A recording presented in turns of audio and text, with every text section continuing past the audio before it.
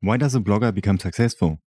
The truth is, bloggers become successful because of persistence, and not necessarily talent. I'm Jonathan Gebauer, and this is Marketing in Minutes.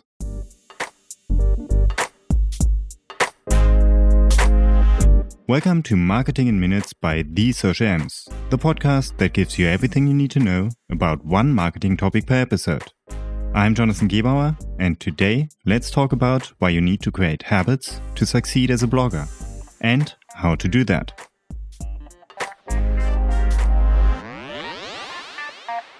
What does a blogger need to succeed? If you're new to this, your answer is probably going to be skills as a writer, or creativity, or something else like that. But the truth is, that's not what it takes.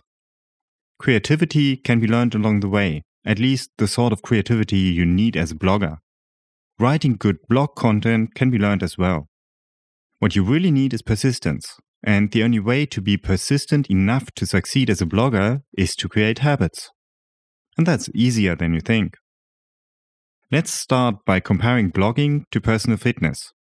And if you don't get anything else out of this episode of Marketing in Minutes, you will at least learn about a way to become fit without feeling like you will never make it.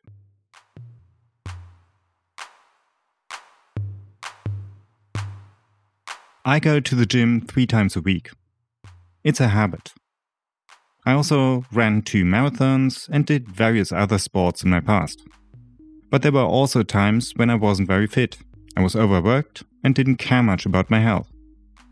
And when you're not fit, starting to do any sport to improve yourself is something you tend to put on hold.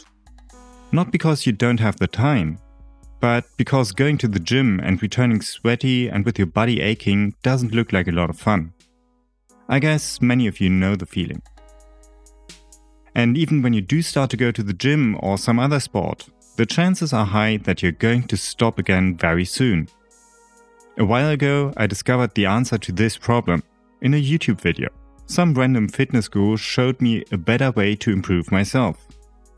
A way that wouldn't make training a pain. And it's really easy. You won't even need a gym membership. You do it by creating small habits. So instead of starting to go to the gym every day for 2 hours and giving up after 2 or 3 days, you could start by reserving 5 minutes every day. And you don't even need to train at first. Instead, you start by sitting down on the floor for these 5 minutes and simply relax. Do this every day for at least a week. Sitting down for these 5 minutes will become a habit. The next week, you will add a single exercise that you do in these 5 minutes. Nothing painful, just a single exercise that doesn't force you to do anything that will use up all your strength. The week after that, you reserve 10 minutes. You could add another exercise or just do the same exercise for 5 minutes and sit down for another 5 minutes. Can you see where I'm going with this? You are making a habit out of exercising every day. You won't sweat too much. And after just a couple of weeks, you will have made a habit out of exercising. And instead of having to force yourself to do it, it will become hard to stop.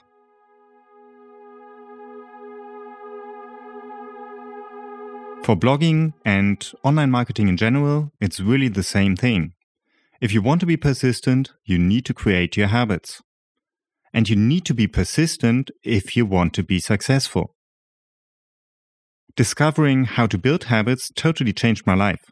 It changed how I approach my job, it changed how I learn new skills, and it changed how I approach my health. For many people, this might not be as important, but for online marketers, and specifically bloggers, it is. Here's how I suggest you use this knowledge to build your success with blogging. And if you're thinking about stopping to listen right now, because you have already started, don't. The following applies to you just as much.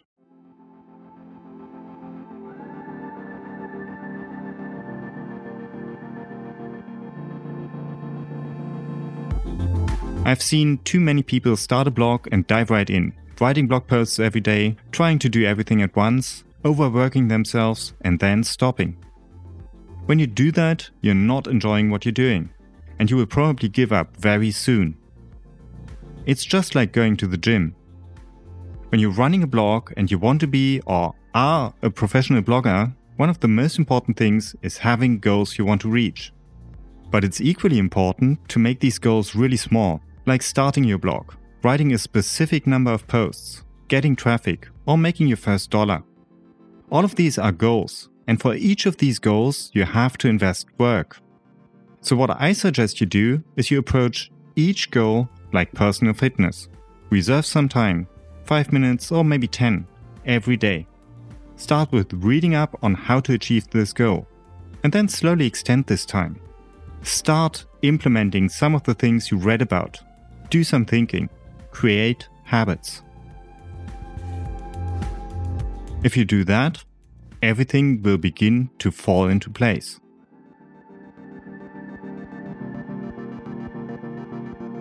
This is, of course, not a guarantee for success, but at least you won't fail because you become completely exhausted. Online marketing coaches and influencers like me can help you with everything else in your blogging journey. But you have to get this part right, or you are in for a very tough time. But if you do follow this advice, you will make blogging a valuable part of your life. A part that you don't ever want to miss again.